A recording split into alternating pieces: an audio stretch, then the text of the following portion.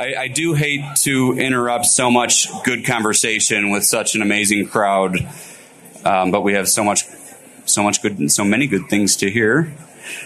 And I'm just going to take a moment here for a couple quick things. So Jackie, our chair, made it public yesterday that I'm going to be moving from the vice chair role on the board of this fine institution to a newly created full-time CEO role.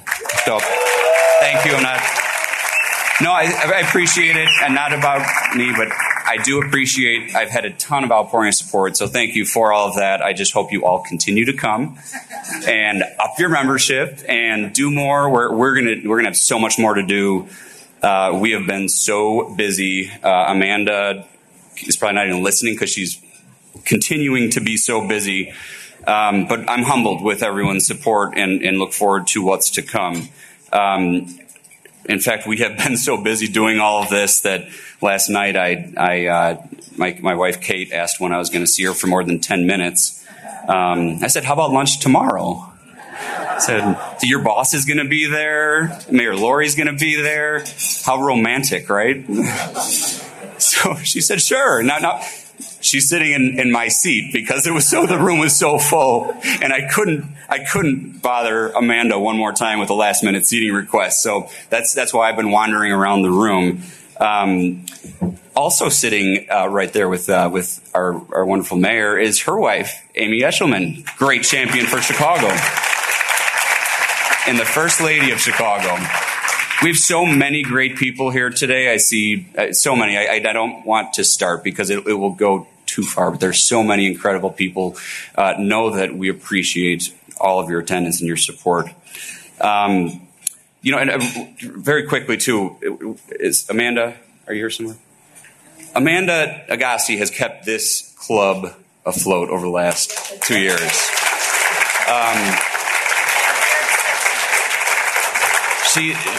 She has. This is a 120-year-old institution. She has kept it during obviously the worst times of its history. And what I am so excited about is that she has agreed to stay on board and help us move the ship even further forward. So thank you, Amanda. Heartfelt thanks from me, from Jackie, from our board, and look at this today. We're back, and we've got a lot more to come. So, okay, that's that. Before we do hear from today's featured speaker, I will share a little disclaimer that I've shared with many candidates and other speakers who have come before and may be coming in the next couple of weeks. City Club is nonpartisan. We're not biased towards any political party, any candidate or office holder. That includes local, municipal, county, state, and federal offices. We have a strong history of this, 120 years, and remains at the center of our ethos. So we asked Mayor Lightfoot and others that were running for office, there's an election coming up, apparently, to just respect this institution and guidelines by focusing on their primary goals moving forward, ideas and solutions, which I know she'll be sharing with us shortly. So thank you for that, Mayor. We're so happy to have you here. But before you come up, I would like to invite here to introduce Mayor Lightfoot is another great civic and business leader that we're so lucky to have in Chicago. He's the CEO of BMO Harris Financial Group, also great partners of the City Club, and has done so much for our great city, serving on all sorts of boards and committees and spearheading one of Mayor Lightfoot's signature initiatives, Invest Southwest. Please join me in welcoming Dave Casper. Congratulations, Dan. Congratulations. I think you could probably get 4 more tables in here, though, Dan. I heard about this speech on Monday, and I couldn't even get a ticket. Mayor, you're like Taylor Swift.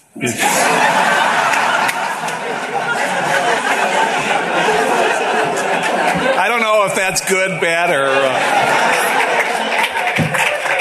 but you got sold out as fast. I actually remember as if it was yesterday. I really do. The first time I met the mayor, she would not remember, but it was in an event with business people before Mayor Emanuel had actually left the stage. And I must say I was intrigued.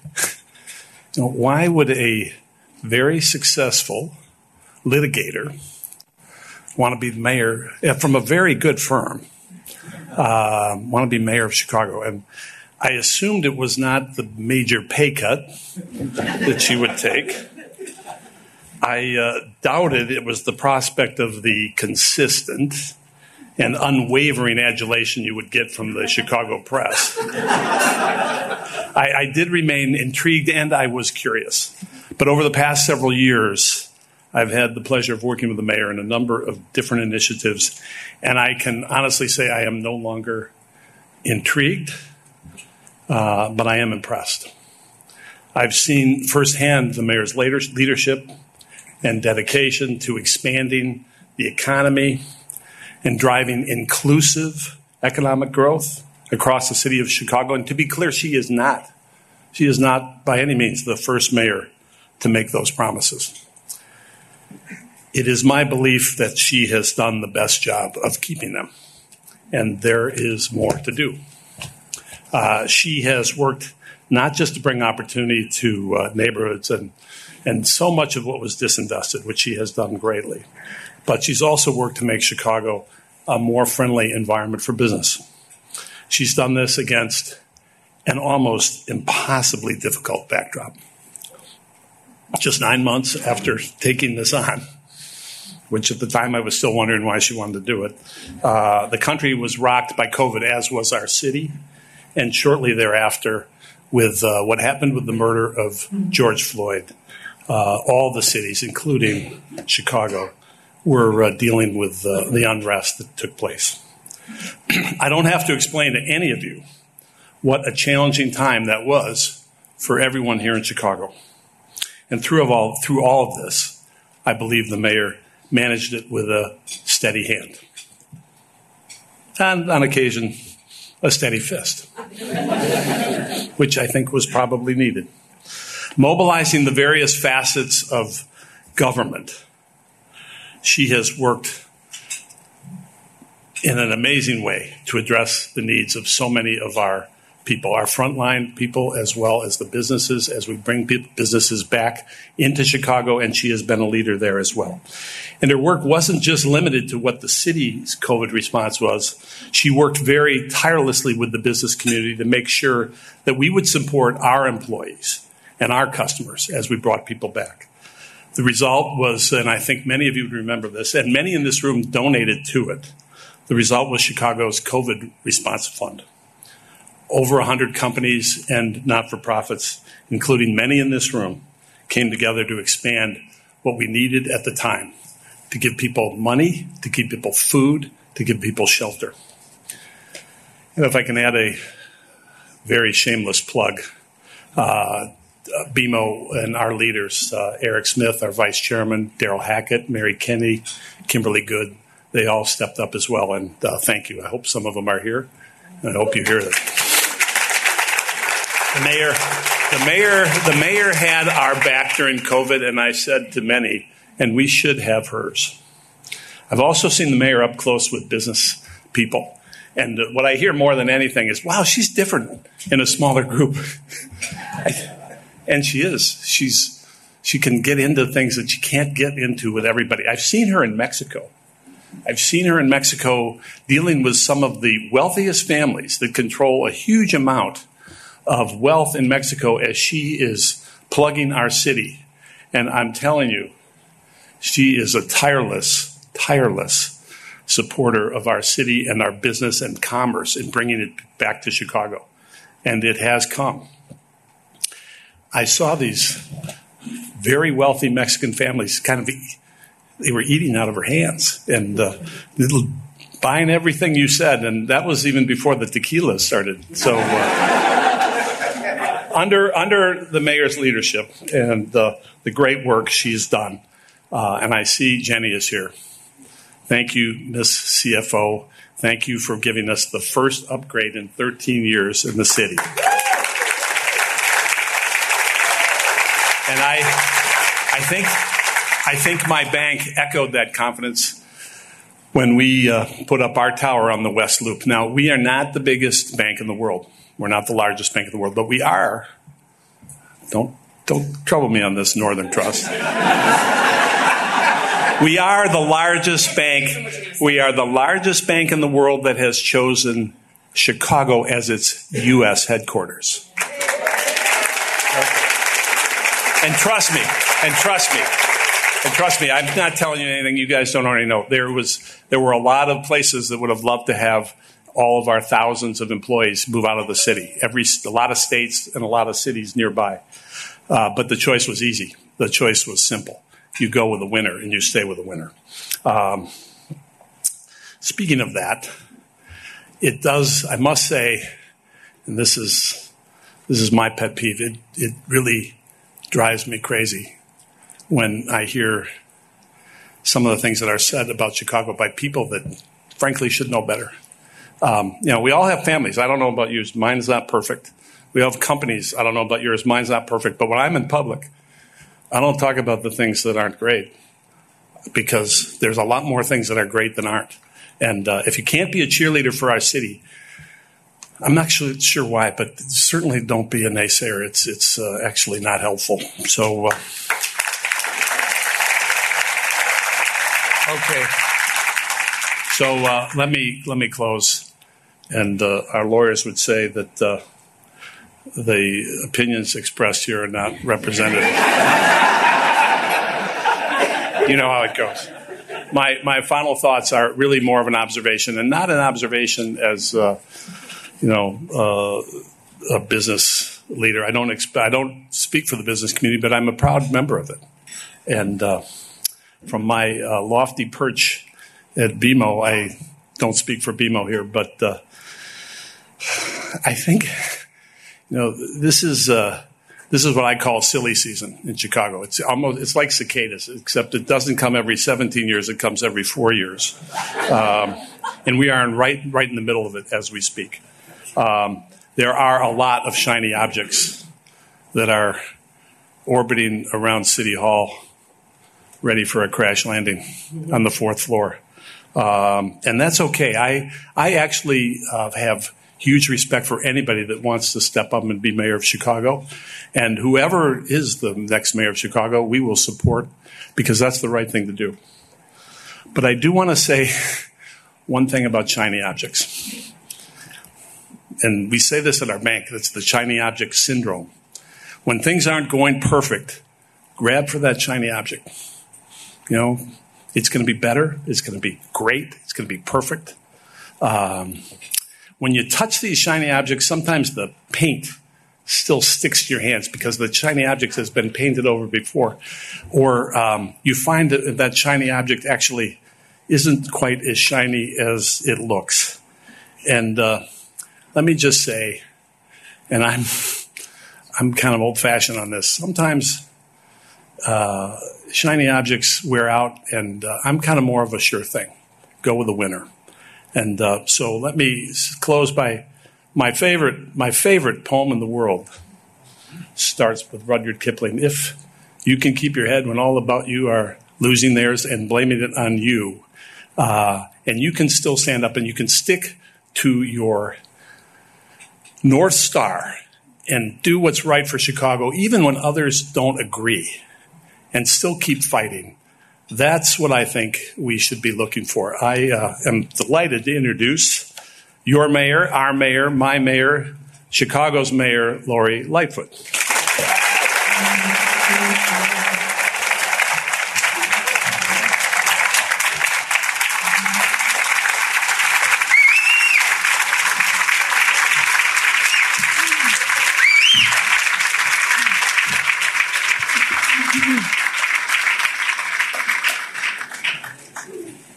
Thank you, Dave Casper. And I just want to say how incredible he is and his team and always being there when we need. You're going to hear me talk in a moment about Invest Southwest. The first $10 million from the private sector came from BMO.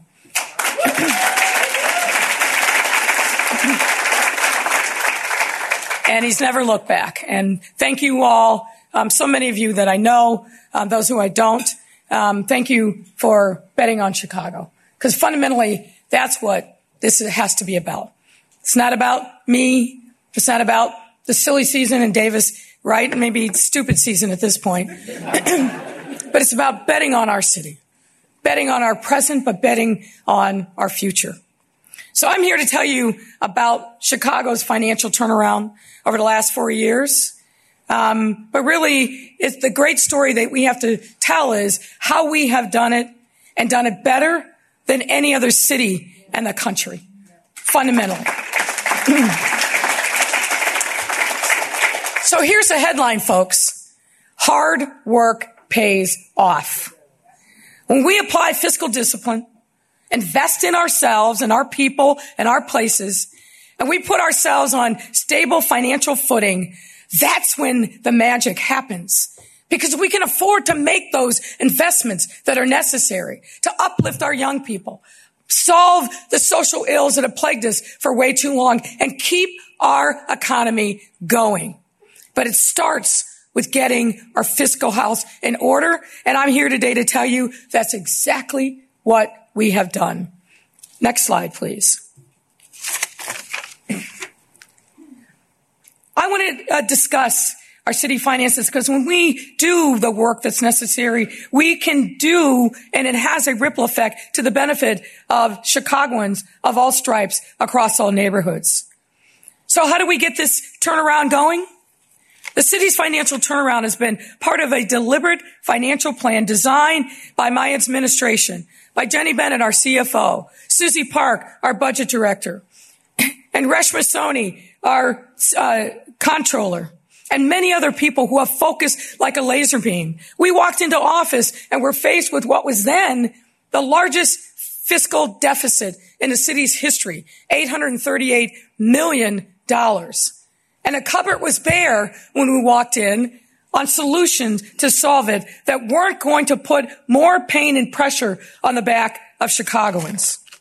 So what we have done over these last 4 years is clear deferred liabilities, in particular our pensions, and I'll talk more about that, debt and capital, and fixing the mistakes, the legacy problems that we inherited, that we said we got to do this in a different way.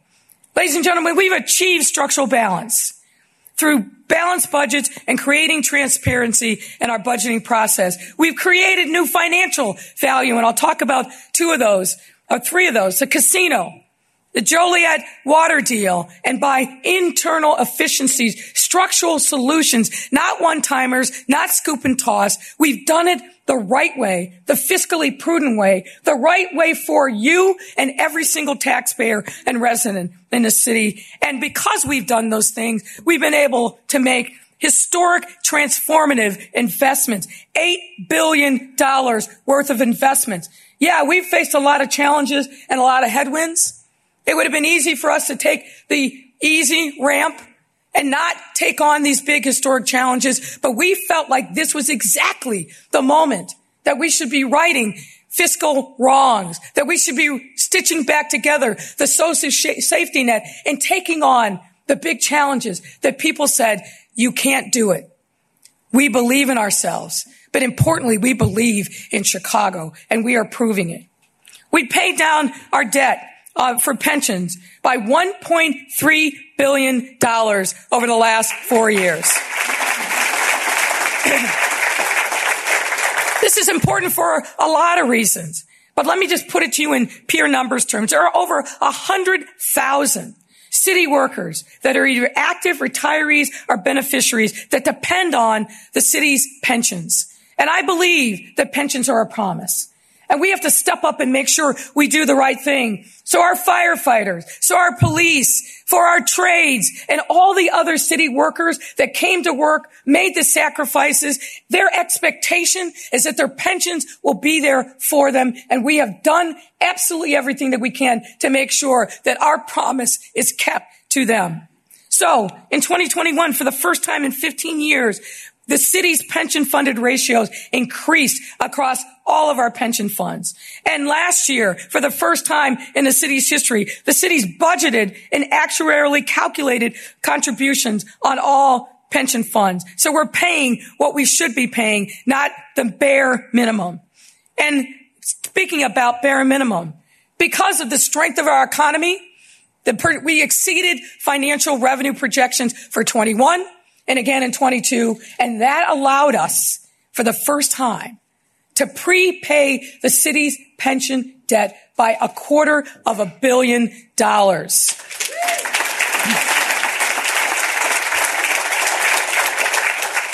We have changed city policy to actually now make it the policy of our city. So our pension funds don't have to, in a down market, go into the market and sell off assets just to meet their monthly obligations. This is a big deal for our pensions, for our pensioners, and for our future employees and current employees who want those pensions, the 4 of them, to be rock solid. Next slide. Not only do we end scoop and toss debt restructurings, but as of this fiscal year that we're in right now, the city budgets for and started down paying principal by $300 to $400 million a year. And since the start of my term, ladies and gentlemen, we've reduced funded debt by $747 million, or nearly $750 million. These actions have allowed us to make the historic investments in our people and places without increasing our debt burden, and cleared our deferred maintenance needs through the Chicago Works Plan, which I'll talk about. This kind of financial stability and discipline have paid for our historic investments. Next slide. And how do we add new value? Well, we started by tackling our legacy financial challenges through a casino.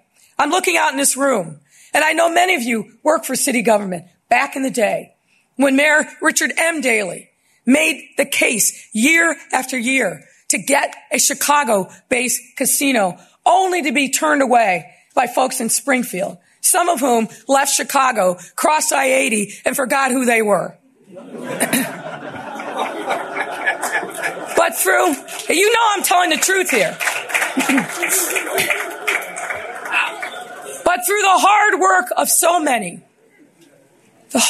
so many, we were able to make the case to the legislature to get it done for Chicago. We made that announcement at our friends at Carpenters Union Hall, because this is not only going to give us dedicated revenue streams for our police and fire pension, we are going to generate 3,000 new construction jobs and another 3,000 ongoing jobs when the casino is up and running. This is another big deal for the city of Chicago that is going to inure to the benefit of generations of Chicagoans for decades to come. The project will generate an expected $2.7 billion of initial financial value to the city and $3.3 billion to the state of Illinois. And sorry to our Hoosier fans, but those cars that are lined up at the casinos in Hammond and Gary, we want that money back in Chicago.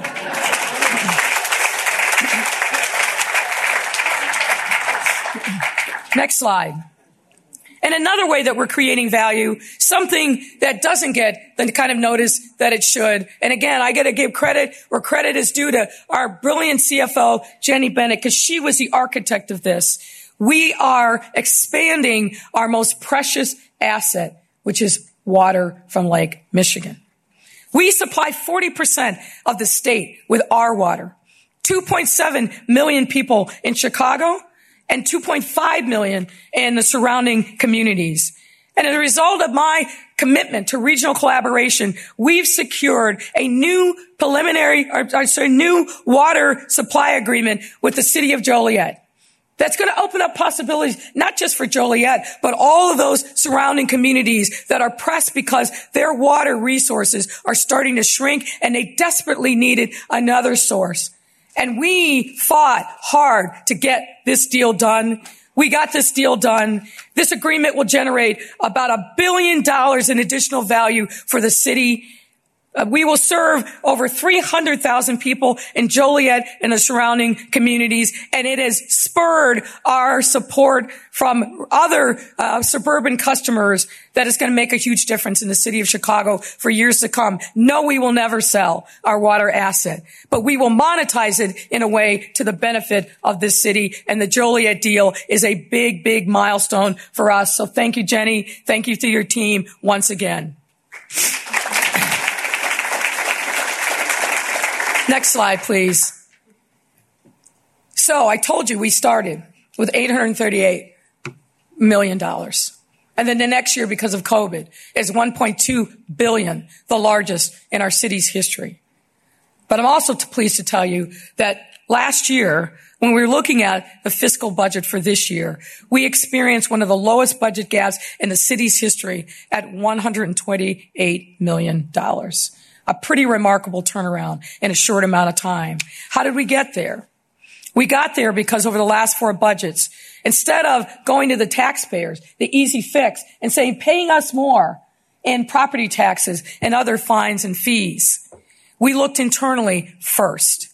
And over these 4 budgets, we've generated $1.2 billion in structural savings, meaning not one-timers, but things that will carry on through successive budgets. We look inward first every single time before we reflexively went to the public and said, pay us more. This has resulted in the city's budget being in a place where we expect revenue recovery from COVID is expected to match our expense growth or structural balance. And similar to other governmental entities, the city has realized surpluses in previous years, which will not only mean that we can address our out-year gaps, but also allow us to voluntarily continue to pay off the pension credit card through the new pension payment advance policy. Some of the other efficiencies. Remember the days when nobody knew and could see anything into our workers' compensation program? That it was run by a powerful alderman through a city council committee and not through the executive branch as it should have been? Well, guess what, folks? Because we took back that power to run our workers' compensation program in June of 2019, we increased the settlement of aged non-litigated claims by 47%, reduced the number of employees who are off work by 19%, reduced the cost of claims by another 19%. Now, again, these aren't things that are going to garner headlines, but let me tell you, ladies and gentlemen, we brought more people back to work, we settled claims, and we saved money for taxpayers because we did the right thing with our workers' compensation policy, and we're never going back to the old days. Our team also renegotiated healthcare contract to the point of $28 million in savings. And many of you know I'm an old procurement geek, so I'm super proud of the fact that we have done procurement reform, got rid of old contracts dating back to the 1990s that were supposed to be 5 years with a couple of one-year extensions, but became, in essence, sole source contract because we never went into the marketplace and competitively bid them. And my team knows I'm a broken record on this. If you don't need it, cancel it. If you need it, rebid it. Open up those opportunities to others now so we get the benefit of this market and our buying power and not just keep feeding money to people that we contracted with in the 1990s. We're getting it done for you folks. Next slide, please. I told you the headline was hard work pays off. We have received validation of our hard work by the rating agencies, ladies and gentlemen. Let me brag a little bit about that. In October of last year, Fitch upgraded the city's general obligation credit to BBB for the first time in nearly a quarter of century because of the hard work that we've done in building relationships with the rating agencies, because of the transparent way in which we've given them multiple years of financial projections, not just one, and because we actually got the hard work done. Moody's, for the first time in 12 years, graded us from junk to investment grade. And the bottom line here is that we have 10 different upgrades, 3 positive outlooks. And what does that mean? That means that when we go in the marketplace to borrow, as every major city does, we're going to have the best interest rates possible and not escalated pension rates that mean that we have to pay more for the money, which means it's a mother burden on the taxpayers. Again, a way in which we are saving money. And I'm going to tell you, not only do we get the validation from the rating agencies, we most recently executed 2 bond deals in December and again last week. In both transactions, the city saw bond investors that invest only in high-grade credits come and buy our bonds for the first time in years. We're getting marketplace validation as well. That's a big deal. Next slide. Now I want to talk to you a little bit about the investments that we're able to make because we've gotten our fiscal house in order. As I said, financial stability has allowed us to launch and fund historic investments in size and scope and collectivity, $8 billion for the future of Chicago. Next slide, please. Let me talk to you about our Chicago Works program. Now, look, we've done historically in the city lots of infrastructure work for years and years. But what we haven't had in a long time is an infrastructure plan that gives us multiple years to get done what needs to get done. Importantly, the funding to be able to do it. Long before the bipartisan infrastructure plan, and God bless Biden and both chambers of Congress, we couldn't wait. We did it ourselves. And because of the city council's confidence in our ability and understanding the need that we needed to get done, we launched the Chicago Works program several years back.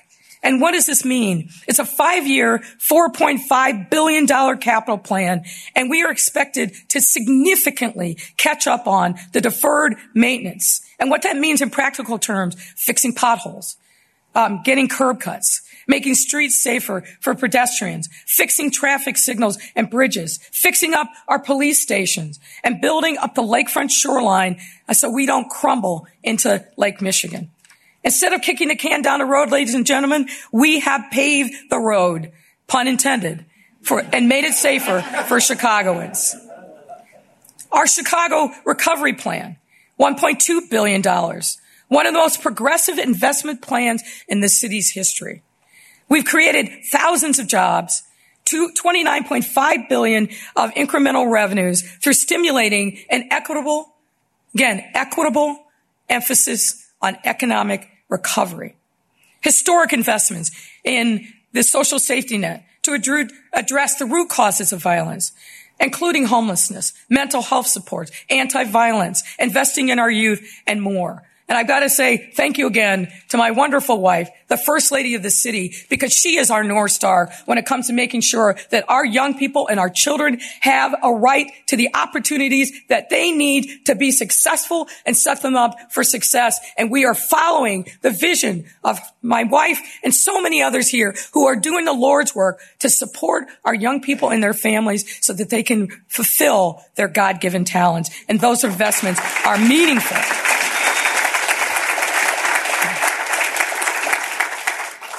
Invest Southwest. Now, I could just do a whole speech on that alone, but let me just say succinctly, $2.2 billion, almost evenly divided between the public sector and the private sector and the philanthropy. We are building wealth in Black and brown communities that have been disinvested in for far too long. And folks, if you don't know it, you know it now. If we all rise together, we all rise together. But if we don't, we all fall together. Neglect is not cost-free. We have been paying for it. Let's pay for it in a way that actually adds value into these communities. 10 communities, 12 commercial corridors, and we are just getting started. I'm very proud of that work. We've also invested in a green recovery agenda. We have made the largest investment in environmental wealth and well-being in the city's history, $188 million. Let me tell you a little bit more about some of the things that we've done because I think it's worth drilling down in some of these anecdotes. Vacant lots. I look across this room. I see aldermen. I see community leaders. We have too many vacant lots in this city, and they are a scourge of the neighborhoods that are plagued by them. The city alone has 10,000 vacant lots. Shouldn't we do something productive with those lots? Shouldn't we clean them up? Shouldn't we turn them over to the community to build green space, to build affordable housing, to build businesses? Yes, we should. And guess what? We are. We just announced a plan in November, where we are selling 2,000 vacant lots to bring these lots back to productive use. And why is that important as well? Because studies have shown that when you clean up vacant lots, when you turn them into something productive, the violence in neighborhoods gets reduced exponentially. So we build wealth and we reduce violence at the same time. Sign me up. That's what we ought to be doing. Direct small business support.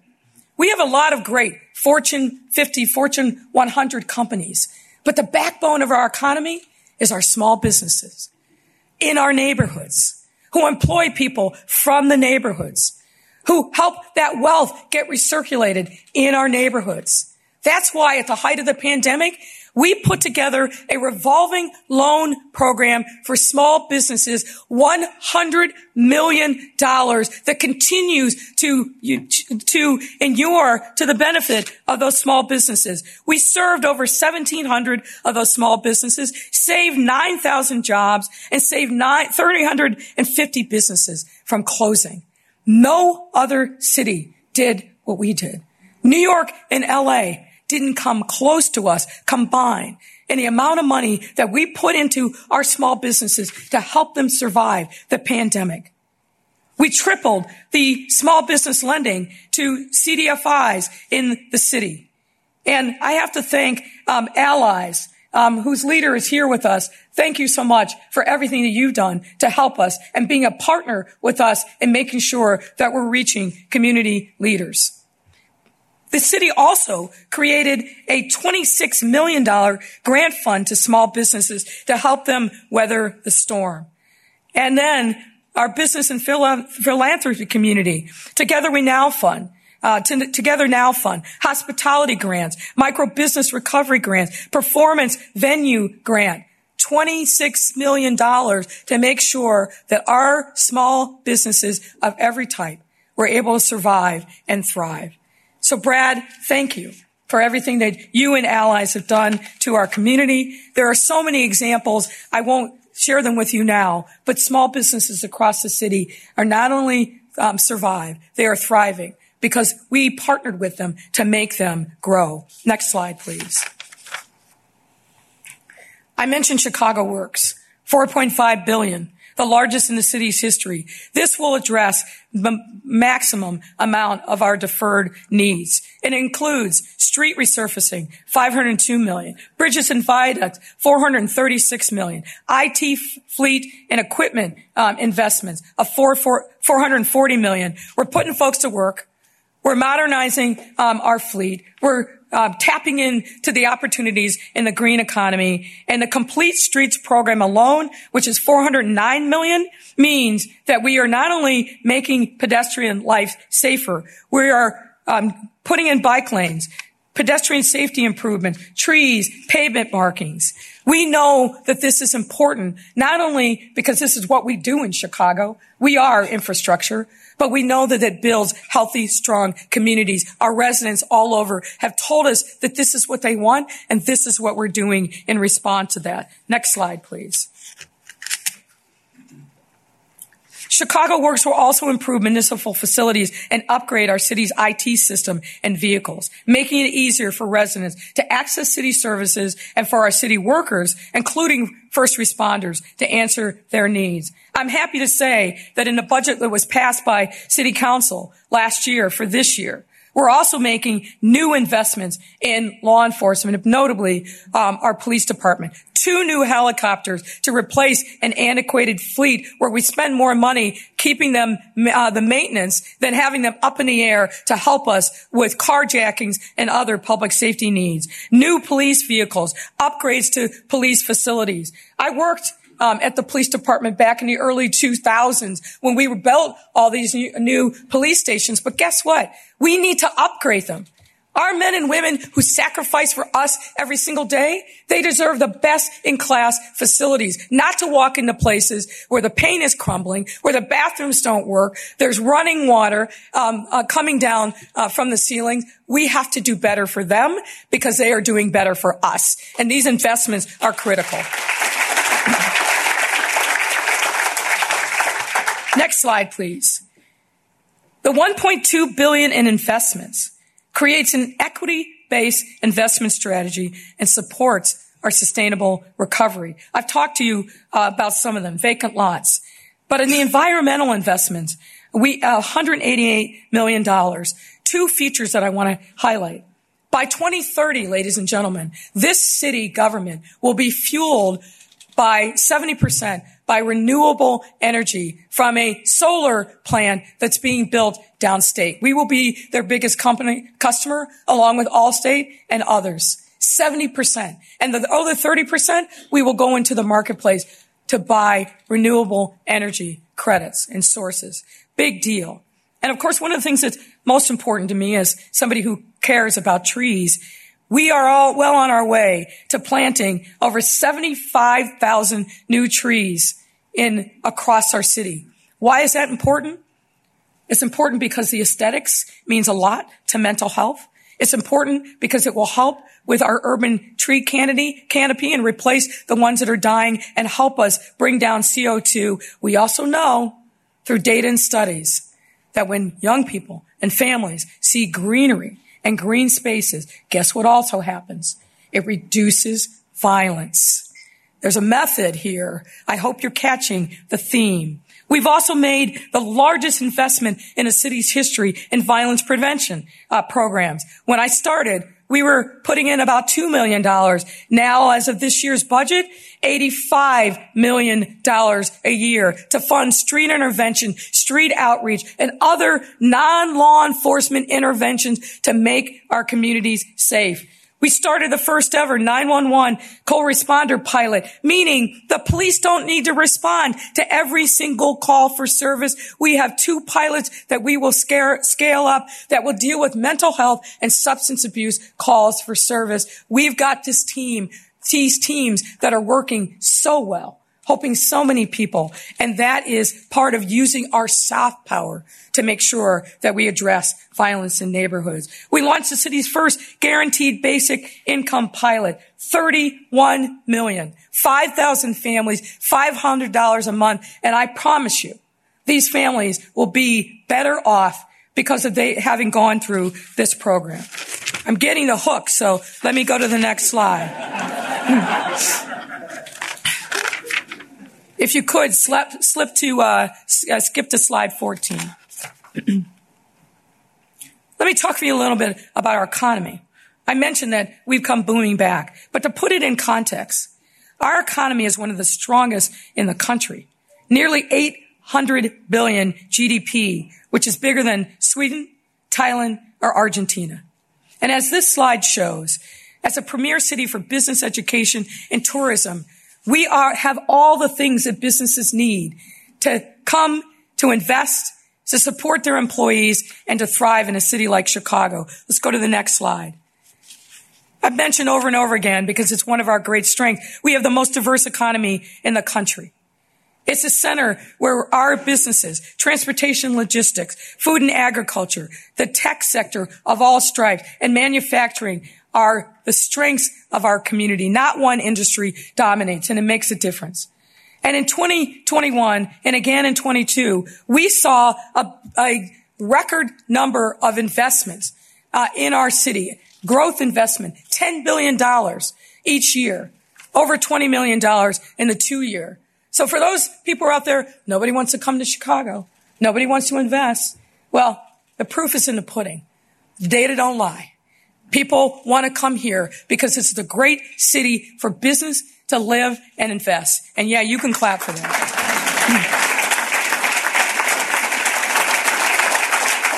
Next slide.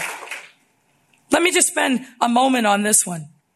People say, well, such and such company left. such and such company left. What does that say? People are fleeing Chicago. Oh, no, that's actually not true. In 2021 and 2022, we had a combined 173 companies make pro-Chicago decisions in 21, another 180 make pro-Chicago decisions. This means companies are coming from elsewhere that could be anywhere in the world, but they're coming here to Chicago, and the ones that are here are expanding. And for you folks in the trades, building permits are up through the roof. And we have cranes all over the city showing that people are committed and investing in the city of Chicago. Next slide. Let's skip and go to 18. I'm winding down, I promise you.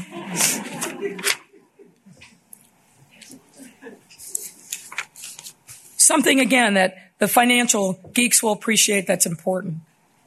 Our reserves have grown by $1.3 billion, even in this difficult time. There were cities across the country, I won't name them like New York and other ones, that to respond to the challenges that we all faced, they cut their reserves to the bone. And the result was a downgrade in rating agencies.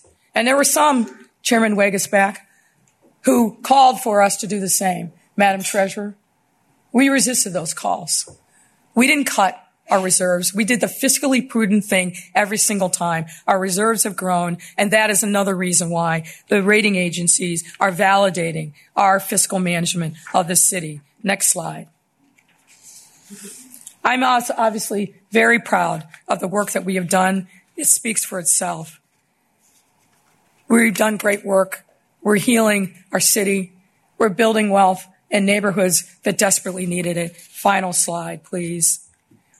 The bottom line is good economic policy is good social policy. You can't do one without the other. You got to do both hands. And what we have done is shown that we have been prudent managers of your hard-earned tax dollars. We've made the right choices. We've made the tough calls. We've gotten the city back on a proper financial footing, and we are building a Chicago where everybody has the opportunity to participate in the wealth of this great city. I'm very proud of the work. I'm just going to ask the mayor's office teams, our cabinet folks, please stand.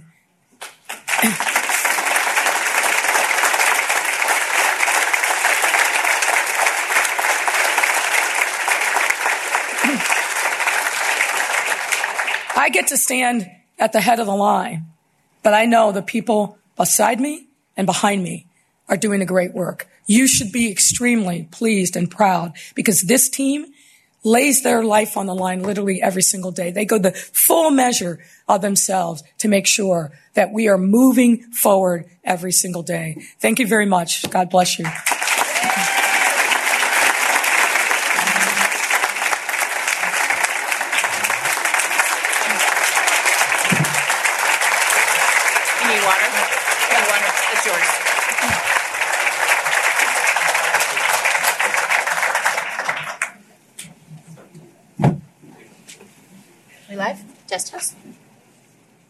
Test. Test.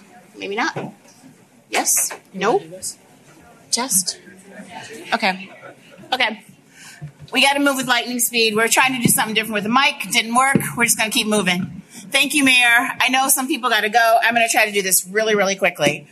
We have a few questions, and Mayor Lightfoot once told me to lead from the front, and that struck me.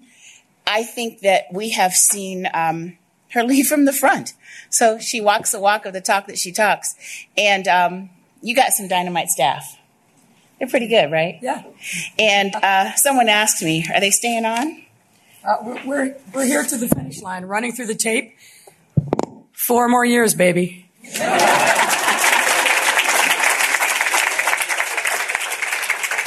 Another question. Elizabeth Coolidge is here from UBS. I may not call names because I've really got to run. We're running really short. Were you able to achieve a pricing differential on your most recent ESG bond deal? Jenny Bennett would love to answer that question, but yes, the answer is yes. We receive validation from ESG investors really all over the country that are excited about the social bond that is going to fund a number of important things across our city, including healthcare centers in areas that need them most. So we're very excited about the response from the marketplace. Rebecca, I'm going to butcher your last name. Youth Guidance? Okay, I know you're here, but... She's back there in the corner. Yes. Kind of a lot of people in here today. How you prioritize investments in incentivizing culturally responsive mental health workforces. There was a shortage of clinicians before the pandemic, and now we've got even more. Can you talk about that a little bit? Well, it's no secret that there's a shortage of virtually every kind of social services worker, from teachers to counselors to clinicians. But I think what we've been able to do is, through the pandemic, make sure that we provide support to those community-based practitioners and help them themselves and their employees. And I'm happy to say, and I didn't talk that much about it, but this is, I think, one of the signature things that we've accomplished. You know, people said, Mayor, reopen the clinics. Why don't you do that? Well, here's the reality. At the height of the clinics, we were serving about 2,500 people, and usually people with the most severe diagnoses. And we didn't serve kids, and we didn't serve adolescents. Through the program that we announced in the fall of 2019, and to continue the commitment, sevenfold increase in the amount of resources for mental health services, we ended last year serving over 60,000 people, and we now have free mental health services in every one of our 77 neighborhoods. Thanks, that's a big deal. Okay, so someone wanted to know if we're prepared for anything that might happen with Memphis. I'm going to answer that for you and say yeah, right? Yes. Okay. Did I just answer a question for the mayor? What was I thinking? Further to that, Thomas McElroy has a really good question, and it centers around the new public safety training facility, which you just talked about this morning, which was great. And not just in light of what's going on there in Memphis, but would other communities think about coming to Chicago for training? And if so, what are some of the economic opportunities? You like that question, Zoe? Good. What are some of the economic opportunities? For example, would you be open to building a hotel and other things around there so that other law enforcement and people? Okay. So the initial budget for the Public Safety Training Academy was $85 million. I knew that wasn't enough. So we sat down at the table again with the police, with fire, and others, and we decided that we needed to expand the footprint. We needed to expand the scenarios-based training because that's really the wave of the future for both police and fire. We just cut the ribbon in opening that public safety training academy on the west side in Ward 37. Emma Mintz is still, I think, floating on a cloud somewhere. In the budget, it's $170 million and more to come. This is going to revolutionize the way that our recruits learn. It's going to revolutionize the way that our veteran officers get retrained.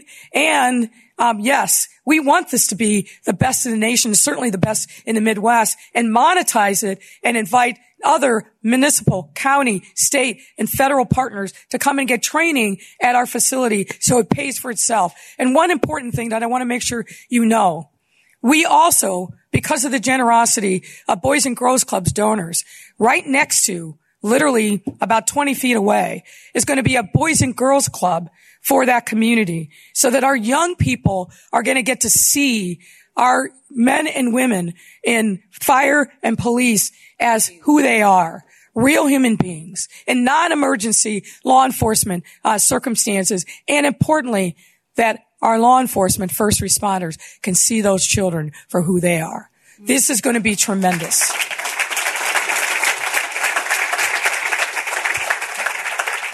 Young people cannot be what they cannot see. So that's huge. That's huge. You guys heard the friendly bantering that was going on between Northern and VMO, right? It really is friendly fire. You know. But you guys have the largest headquarters in Chicago? Did you say global? U.S. headquarters. Dave, I'm just saying, we've been here. I'm going to stand back. Mary Kinney. I want to be out of range. Well, see, that's smart, right? Because she loves both of our organizations. Mary said when she saw that Northern had a table, they had to buy two. So, we'll work on that. We'll work on that. Seriously, thank you to all of the financial institutions that are here. I know we're moving quickly. I'm going to ask Pastor Chris Harris to slip up here real quick. Because he's not an elected official or anything, so he can do this. So, here's the deal. Thank you. So here's the deal. It's a $200 gift certificate. I said it wrong the other day to Chicago Cut. Now, normally I say they need to take me to lunch, right? But I'm not going to say that. Well, maybe. I don't know. I'm probably going to. Ash Luthra of LSL Healthcare. Are you here? Oh, there he is right here. Oh, okay. Because here's the deal. If you weren't here, you were getting the card put back in. Please see Amanda. She will make sure that you get your gift certificate for lunch. Mayor, you know that that's from Chicago Cut. So why is that funny? I think Chicago Cut's a great place to go. Mayor, I don't know how many of these you have. I will hang it proudly. Do you hang them all up? Yeah. Yes, I do. You saw that quick response. Yeah, I do. Thank you. So if you're wondering, I know I look like I'm standing a little weird. I don't mean messing up your shot. Thank you all so much for being here. This has been a wonderful conversation. Mayor, I know that you could have talked for another half an hour about all the things that are going on in the city. We always appreciate you being here. Okay. Let me also just say, ladies and gentlemen, this institution is, I think, really important and essential to our civic dialogue. You know this from the number of people that come here at all levels of government, from the private sector, from philanthropy. This is a very important venue for us. Gone through a little difficulty, but now, like the phoenix, rising again. And I just want to commend Dan Gibbons, and I want to commend the board.